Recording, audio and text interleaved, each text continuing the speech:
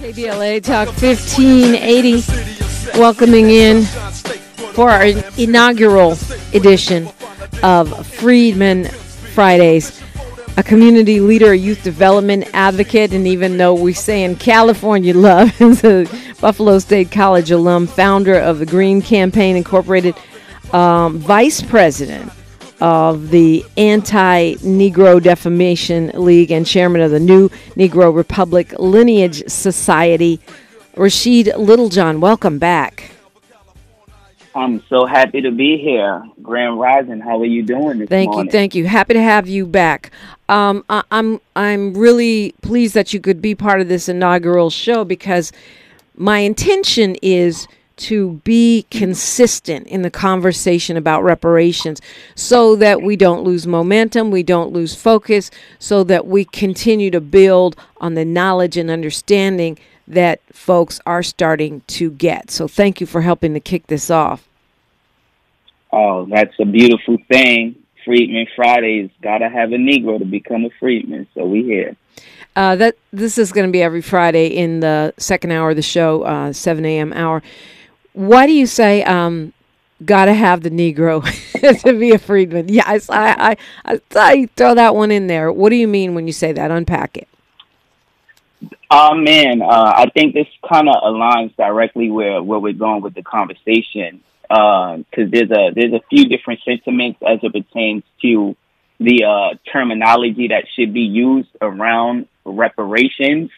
And, you know, we've been bringing back the term Negro, bringing its vibrancy back. And there's others who also bring back the term freedmen, which we are in full support of, but we don't believe that you have to separate the two.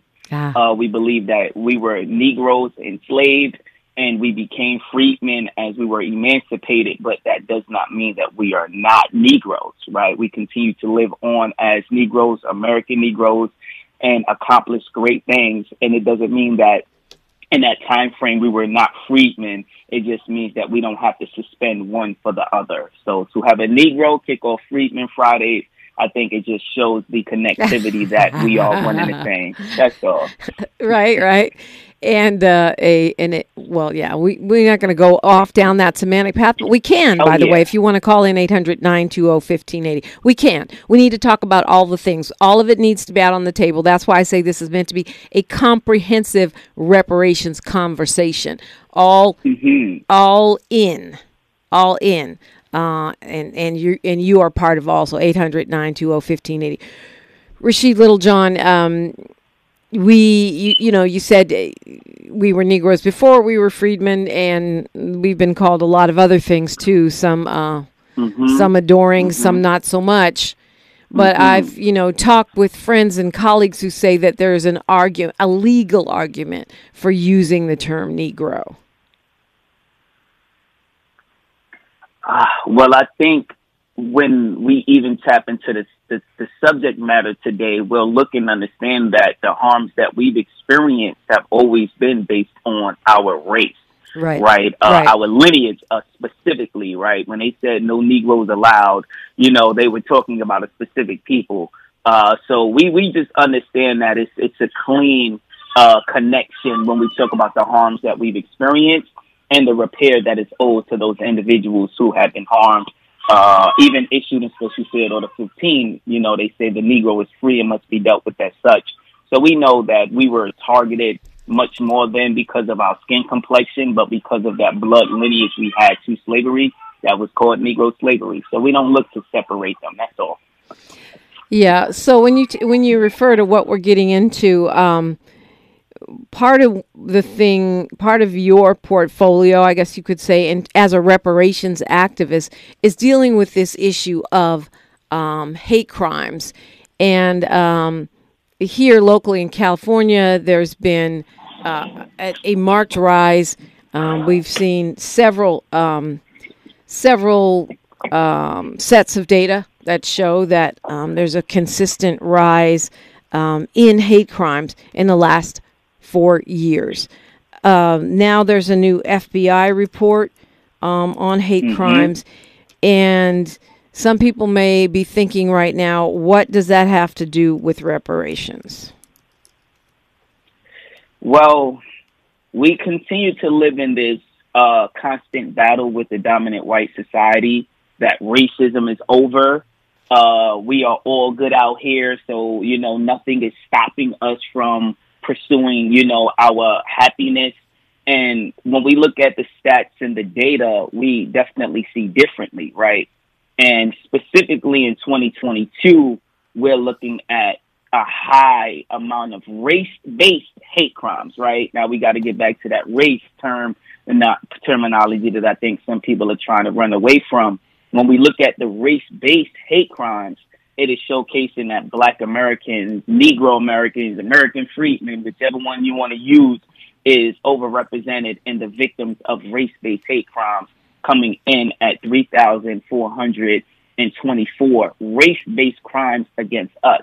And the stats show that it was only 6,570 race-based recorded hate crimes. So we are 51% or more of that. And overrepresented in that other side is the offenders are 51% white, right? So if we were to look at how many of the offenders were white in comparison to us being the victims of overrepresentation, we could argue that no, it is not over, right? And we look at the scaling numbers from 2020, 2,871, 2021, 3,277, to 2022, 3,424. So we see race-based hate crimes against us is actually climbing, right? And we could look at that same time frame and see there were other groups who got maybe a task force or or a hate crimes bill. And then it's like, if we don't, quote, need another bill on the table, how do we get protections when we then look at reparations from an international standpoint of guaranteed non-repetition, right? So when we talk about what does reparations look like in guaranteed non-repetition, and then one of the biggest cries that comes from our community is an anti-Black hate crime bill, then we would have to look at the 1870 Enforcement Act, 1871 Ku Klux Klan Act, and continue to go through the Civil Rights Act in the 60s in XSL. Is something just not being enforced, or do we actually need something new to add that protection that is a part of the reparations conversation? I'm smiling because you're teaching the advanced class, and I hope that y'all are keeping up, because there's a number of concepts that you just kind of went through, and I want to sort of drill down. Yeah, we can slow it down. Well, I don't know. Y'all let us know. Do we need to slow it down? 800-920-1580. I feel like you gave an overview, and now we can sort of we can go a little deeper in some of the things you mentioned. So the data from 2022, which is what they most recently released, shows hate crimes overall up. Yes. Overall, they're up, and the biggest increase was African American. 29% of those hate crimes, according to the FBI, a third of them are being perpetrated against African Americans. Part of what we see year after year, it's always this. But what we see in the reporting is whenever there's a change in another group, that's the headline. Huge jump against LGBTQ. Huge jump. This is not reflected so much in 2022, although you do see a 10% of those hate crimes against Jewish people and anti-gay. So what we see the reporting on is always who's got a big increase, or in some cases a big decrease. In this report, there's a decrease of 30% among Asian Americans. But for some reason, nobody finds it remarkable that every year Black people are the most attacked by hate crimes. That apparently is not newsworthy. It's benign neglect, right? It's the constant ignoring of the group that needs protections that once had protections, right?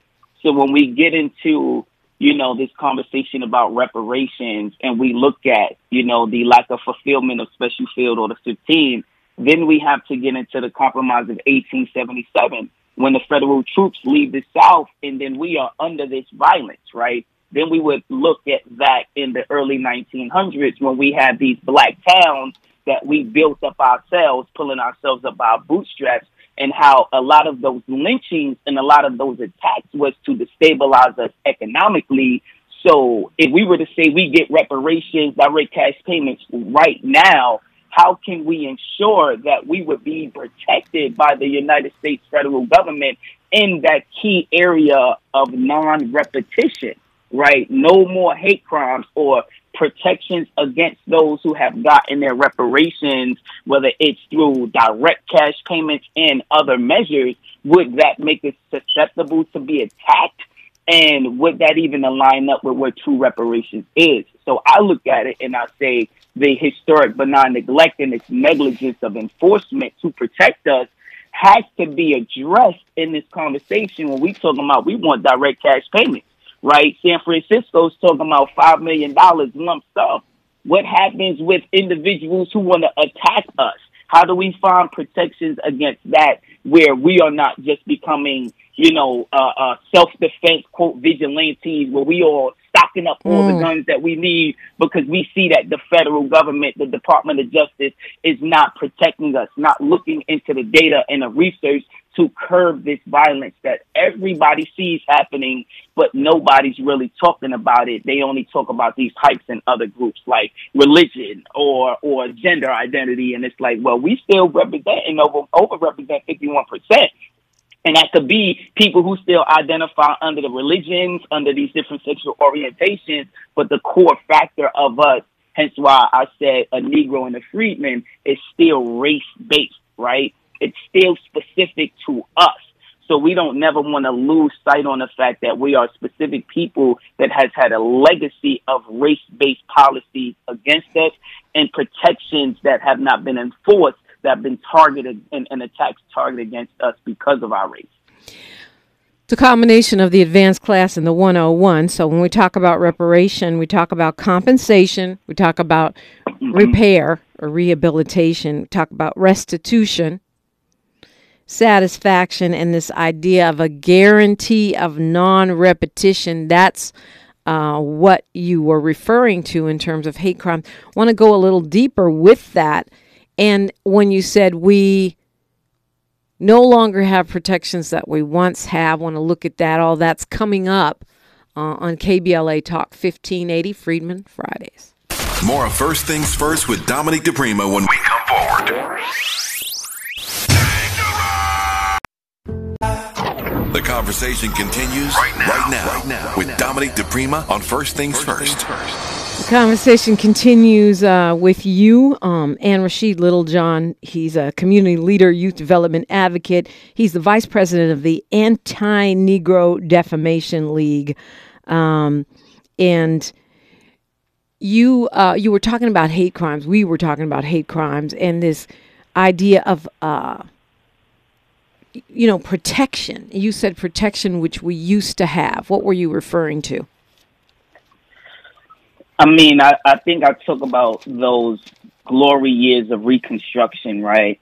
But I even start with looking at the Civil Rights Act of 1866 and even how Andrew Johnson, who was president at the time after Abraham Lincoln, wanted to veto that, So there's been a long fight for us to be seen as citizens, to have equal protection under the law, under the 14th Amendment. But even when we start with 1866, where it talks about, giving us citizenship without a distinction of our race, color, previous condition of slavery, or involuntary servitude, so it's codifying us as a specific people that have a race, a color, and a lineage to slavery all boiled in one. And we've had something called the Enforcement Act of 1870, the Ku Klux Klan Act of 1871, the federal troops that were in the South up until the end of Reconstruction, which when you get into the research and the studies, it says that was a time frame where we would have or had the most protections. And after this, quote, backdoor deal of what the Compromise of 1877 was, which seems to not be a written document, right? It wasn't a policy. We don't necessarily know what it was outside of the Democrats ceding the presidency. We don't really know exactly how that has hindered our lack thereof of protection, but we can just continue to draw a straight line of the continual harms that we have been under since that time frame. And we get into police brutality, right? We get into white vigilante violence when we think about the Buffalo shooting. I mean, you in LA, we could talk about the Rodney King and how those officers were able to walk off, right? That led to that big riot. So it's really just saying there was a time frame where we had, quote, protections and or we keep getting these legislations in these landmark civil rights cases, but where is the protection? We could look at the James Byrd Act, hate crime the lynching, act, where we're talking about, the lynching, and it's like, okay, where they drag it's these things seem to have been passed. So, a lot of the conversations we have in the background is this really an issue about enforcement, or do we need something now? Because a part of what we hear from the community is we need an anti-Black, anti-Negro, anti-Freedmen hate crime bill, right? We are specific lineage that has historically been targeted and attacked. We could delineate the numbers of these FBI stats and showcase that we as the Negro Freedmen community is highly overrepresented. And do we need another policy, or do we just need the Department of Justice to enforce what's on the books? And do we need the federal government and all municipalities to protect us based on what's already on the books? So, I mean, just to be clear, when we talk about the Compromise of 1877, this is where, is a deal to see who gets to be president. And the deal was Hayes gets to be president, but agrees to remove federal troops from the South, which were meant to be there protecting the newly freed Black people, Negroes, freedmen, African Americans, whatever term you want to use. Mm-hmm. And so that's, it's really like a backroom deal. And so when you talk about protection, you're talking about federal troops, which we have seen intermittently, right? Ruby Freedman, but not on a consistent, ongoing basis. And now when you talk about stepping up some kind of protection, if the protection is law enforcement, that seems ludicrous. I mean, this is why it's great to have these conversations with the California family, because wasn't there a big expose about the amount of white supremacist ideology and members that infiltrated the LAPD, right? People displaying these different tattoos that connect them. So if there's the FBI, Department of Justice, has to investigate this, right? And if this is in Florida as well, if this is across the nation, then what is the protocols? What is supposed to be looked into as an American citizen, right? As a taxpaying citizen who believes that there's a system that should be protecting us. Where is the implementation of that protection when we can break out all of this stuff that's on the book? Yeah, I mean, and if we can't find, there's an FBI report on that too. It's not just L.A. Mm-hmm. They're talking about the L.A. sheriff's gangs, but there's been a couple FBI reports that warn of the infiltration of white supremacy into American law enforcement. We saw it on January 6th with white supremacist police actually taking part in an attempt to overthrow the United States government. So I think it's been reported and we've seen it empirically. We're talking with Rashid Littlejohn, talking reparations, call it Freedmen Friday, but all are welcome. Whatever you call yourself, get in the conversation. KBLA Talk 1580. A safe place to go loud. A great place for progressive politics. KBLA Talk 1580. Broadcasting live from Leimert Park, USA. Welcome back to your home for unapologetically progressive radio.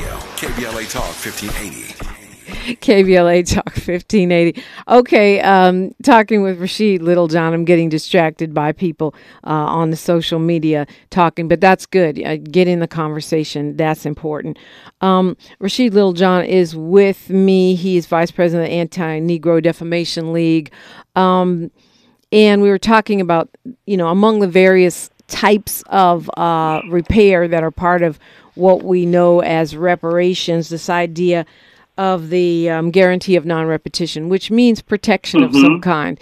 And in the context of hate crimes, you brought up the hate crimes bill. I think, is a new hate crimes bill needed? I'm going to say no, because I think people got tripped up by the fact that it was named the anti-Asian hate crimes bill, but the funding was for anybody who was a victim of hate crime. That said, though, all of these bills don't seem to have stopped the attacks on Black Americans. No, I mean, even when I was doing some research on this new FBI stats that came out, they credited the COVID-19 hate crime bill as decreasing crimes against Asian Americans. They did, right? So it's kind of like, is that by accident or coincidence, right? Is that because of an act that was giving them protections, you've seen a decrease? Or was there something actually enforced, right? What was that? And even though it's this COVID-19 hate crimes bill, we understand that there was a specific attack against Asian American Pacific Islanders around some of that Wuhan Chinese vaccine stuff that was going on. And if that bill has been able to reduce hate crimes against that population, then I want to review the Matthew Shepard and James Byrd Jr. Act, right? And why has that not reduced the hate crimes against us, which is one of the most recent ones that we had in 2010? Because over the last 3 years, hate crimes against us, race-based, right? The reason why we kind of been having this conversation is because we're looking at the FBI statistics on race-based hate crimes, and we are a specific lineage of people who has been classified as a race, and there are attacks that we have experienced because of those specificities of who we are. It's not just random all Black people. We could disaggregate that part of the data and show that, no, these are people who descend from slavery. These are Negroes. These are freedmen. So I'm not here to create an argument about race-based or lineage-based. No, I understand we are actually both. Like, you can't separate the attacks that we have experienced as the descendant community and these acts that have been passed for our protections under race, color, creed, national origin. And still nothing has changed in terms of what we see directly with the last 3 years of numbers. 800-920-1580. Everyone is welcome in the conversation all the time on my show. That's how we roll. All are welcome. 800-920-1580. So when we talk about, what it means to be safe, what it means to be protected, what it means to have the full force of your government, which we fund and pay for, to protect Black people, African Americans, Negroes, freedmen. I just have some people hitting me up angry about the terminology. That's good. We can do that show. Let's do that show next week. That doesn't even seem like it's something that's going to happen in the United States of America. And it's not just based on Reconstruction. It's just based on the present moment.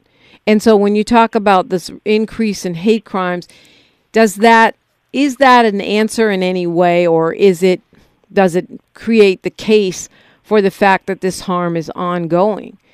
Some people would say that's not at all related to the enslavement, the so-called emancipation, and the Jim Crow era. It's just now, and it's not connected in any way. If you think it is, make that connection.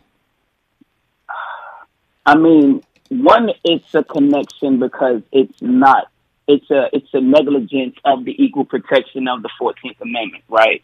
Which is giving us citizenship. We understand that slavery and the crimes against humanity and what we are owed simply because we were not given Special Field Order 15 is kind of where the clock starts, right? And then it continues to go. We've had these conversations on previous occasions about this continual chain of unbrokenness, right? This continual legacy of harm. And even if we're able to look at stats that showcase that we are still overly represented in hate crimes against us, how is that different than the hate crimes that we experienced with the bombings, and during the civil rights movement? How is that different than the no Negroes allowed and the attacks of lynchings that we experienced in the 1900s? How is that different from the massacres that we experienced in the late 1800s when the Confederates and white mobs were preventing us from voting, right? Where we needed federal protections in order to even have an opportunity to vote. We needed federal protection so we could protect our lands that we had at one point in time before, those massacres occurred. So we wrap this thing back to the guarantees of non-repetition and how repair needs to be in place with protections as well, because this whole thing is about reparations, right? Okay, we get a whole bunch of money and we get access to the fruits of, quote, white society that we've been left out of, or we finally get what is owed to us. Is it going to be protected, right? That's the biggest fear of why people don't even want to, quote, mobilize right now. Or if we get something, white people going to come take it. If we start right now, white people going to take it. It's so much conversations around people right now who the moment we have something, this fear that white Americans or white people or the dominant white society is going to take it from us. You think that's you think that's a real deterrent to people mobilizing? I mean, I hear so many excuses and reasons. I hear, black people will squander it. My grandparents didn't hold slaves, or I didn't hold slaves. I hear that it's a burden on taxpayers. I haven't really heard people saying, "Well, I'm worried that folks will take it from me. There'll be a repeat of the Black Wall Street." Well, not specifically under reparations, but just in general of when black people have something, right? If we mobilize ourselves to build a community, if we mobilize ourselves to own and expand our property, one of those conversations that we see and hear online is that protection part, right? Are we going to be protected in this fight for our repair once we get our repair, or are we left to our own selves to defend for ourselves? Right. And to anyone who has an issue about the status of the Negro, there should be a protected class. And if there's people that want to do that work, we need to focus on how to create that protection of lineage, of class, so we can move forward in a way that is beneficial to our growth in society. But I don't think a lot of people speak enough about in specifics right now about this hate crime report and exactly what does that mean when it comes to reparations. You said a lot of things right there. What do you think it means when it comes to reparation? That we cannot allow white Americans or the dominant white society to say that racism is over, that we are not still being targeted because of who we are, our lineage, our, quote, race, and this needs to be a continual part of the conversation when we talk about non-repetition, and if we need a new bill or if we need more enforcement of our equal protection under the law. Do you think we need a new bill?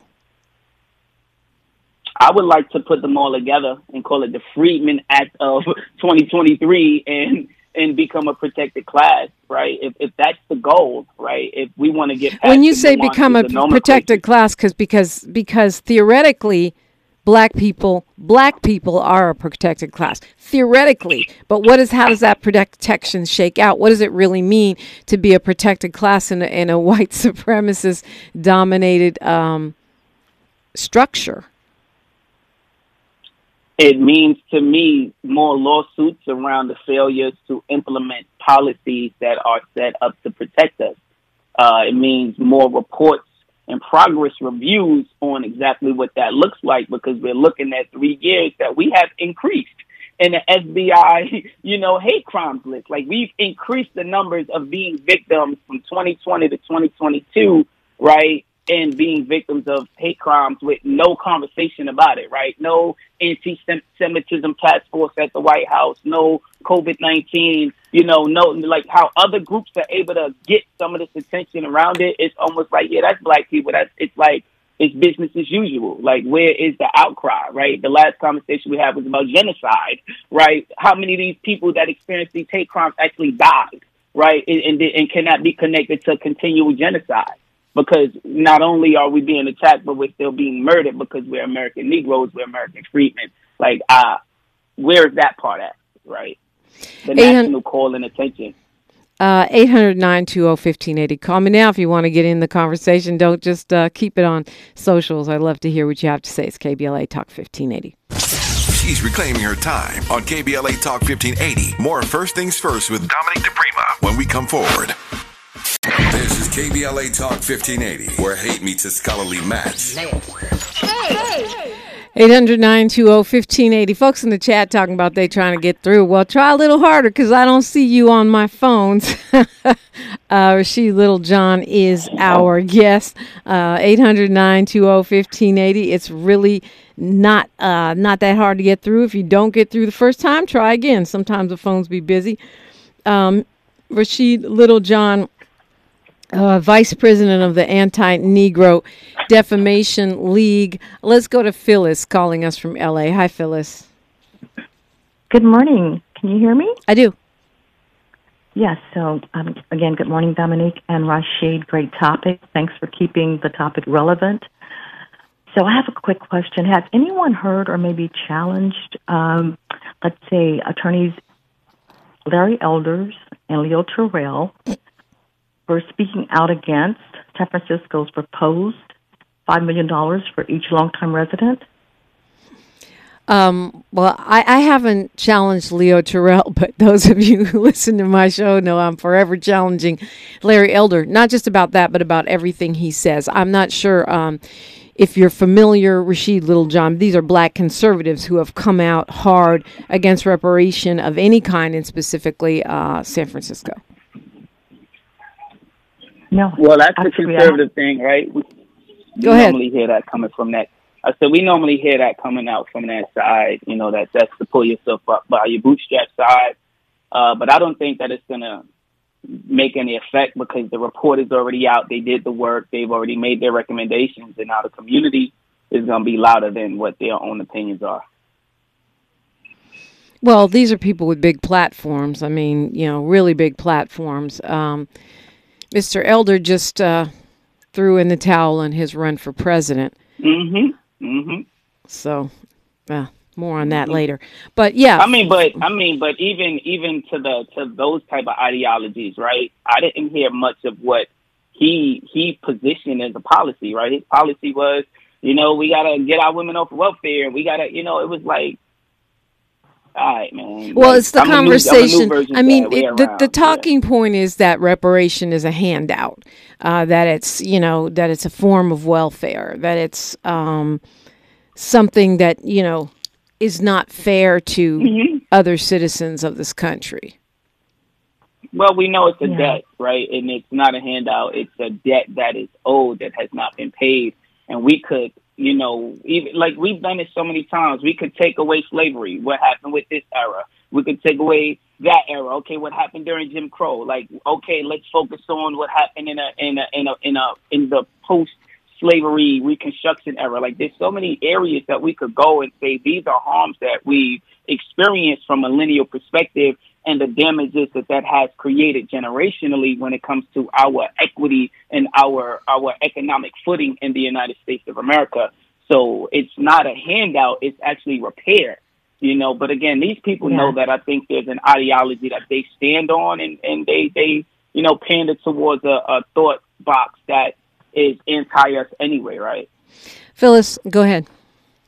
No, I just want to say thank you, but it would be really good if we could actually come together, even the ones that disagree, if we can maybe just come together and, sort out our differences, but at least, come to an agreement. It's not impossible, but, we should come to an agreement because it's definitely due. Thank you, Phyllis. Appreciate the conversation. Let's see. Fahima's on the phone. Fahima calling from D.C. Go ahead.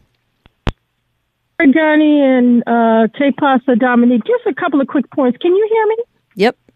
I don't know why everyone's asking that today. We hear you like we always do. Go ahead, real quick, because we're close to the end of the hour here.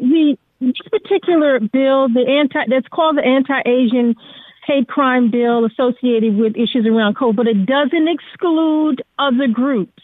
It includes funding to agencies that will track hate and do data collection. The other thing, in the interest of time, the gentleman said that black people were the only one, as he calls himself, the freedmen are only ones that were attacked. When white supremacists go after people, black people, hurt, harm, and maim black people, they're not looking to see what pedigree of black you are. Amadou Diallo shot 41 times. Right. Okay. Lima sodomized in a precinct. Point taken, and Fahima. Sean Bell. Let's have Rashid, respond to that, because it is true. Black people of every nationality are attacked, are victims of hate crimes in this country. I agree, and I don't think that I said that we are the only. I said we could disaggregate those numbers, and we could show that we are still overrepresented in that, right? So if we were to pull out that 3,424 and say how many of these actual race-based, quote, hate crimes are based on the descendants of American chattel slavery, like, I would die on that hill that 95% of them were based on us. All right, Fahima, you want to respond real quick? I just want to say, with all due respect, I don't think white supremacists check to see what kind of Negro one is when they're looking to lynch someone, when they're looking to hurt, harm, and maim someone. I'm just going to end there. All right, going straight to Carla, calling us from L.A. Hi, Carla. Atlanta, Georgia. How are you? I hope you're doing great today, Dominique. I appreciate you having Freedmen Fridays. That's awesome. Thank you so much. And my question, I guess I'll make my stance. Inside of reparations, I believe that race, with the with the recent Supreme Court ruling, race should not be used in reparations. We run the risk of it being struck down by the Supreme Court. And so with this statement that you got to have a Negro to have a freedman, I wanted to ask Mr. Littlejohn if he understood that when, after we were emancipated in 1865 and on the first census of 1870, that our racial classification was not Negro, it was black. That didn't happen until like the 1920s, 1930s, I believe. And so if he understands that, I want to know also, why is he making this connection to the term Negro as if the United States government recognized black people to be Negroes after emancipation? So my quick response to that is that laws were not based on the census. So even though it was black as a color classification on the census, the law still specified Negroes, right? When you look into the black codes, you actually see them use the terminology of Negroes. When you look at, the Reconstruction policies that we had to fight towards, we had to make sure that it included race, color, creed, national origin, right? So we know that the policies that were being positioned against us were utilizing race as a barrier to limit us from okay, we're up against the clock right here with news, traffic, and sports. Rashid Littlejohn, if you want to just, hang for a second for the beginning to land and finish your thought. Carla, stay with me. I think that's a great conversation because I've heard that argument a lot. If it is included, if race is included in reparations, it becomes an affirmative action or a Supreme Court issue and will not hold up. We'll look at that and more when we come forward on KBLA Talk 1580.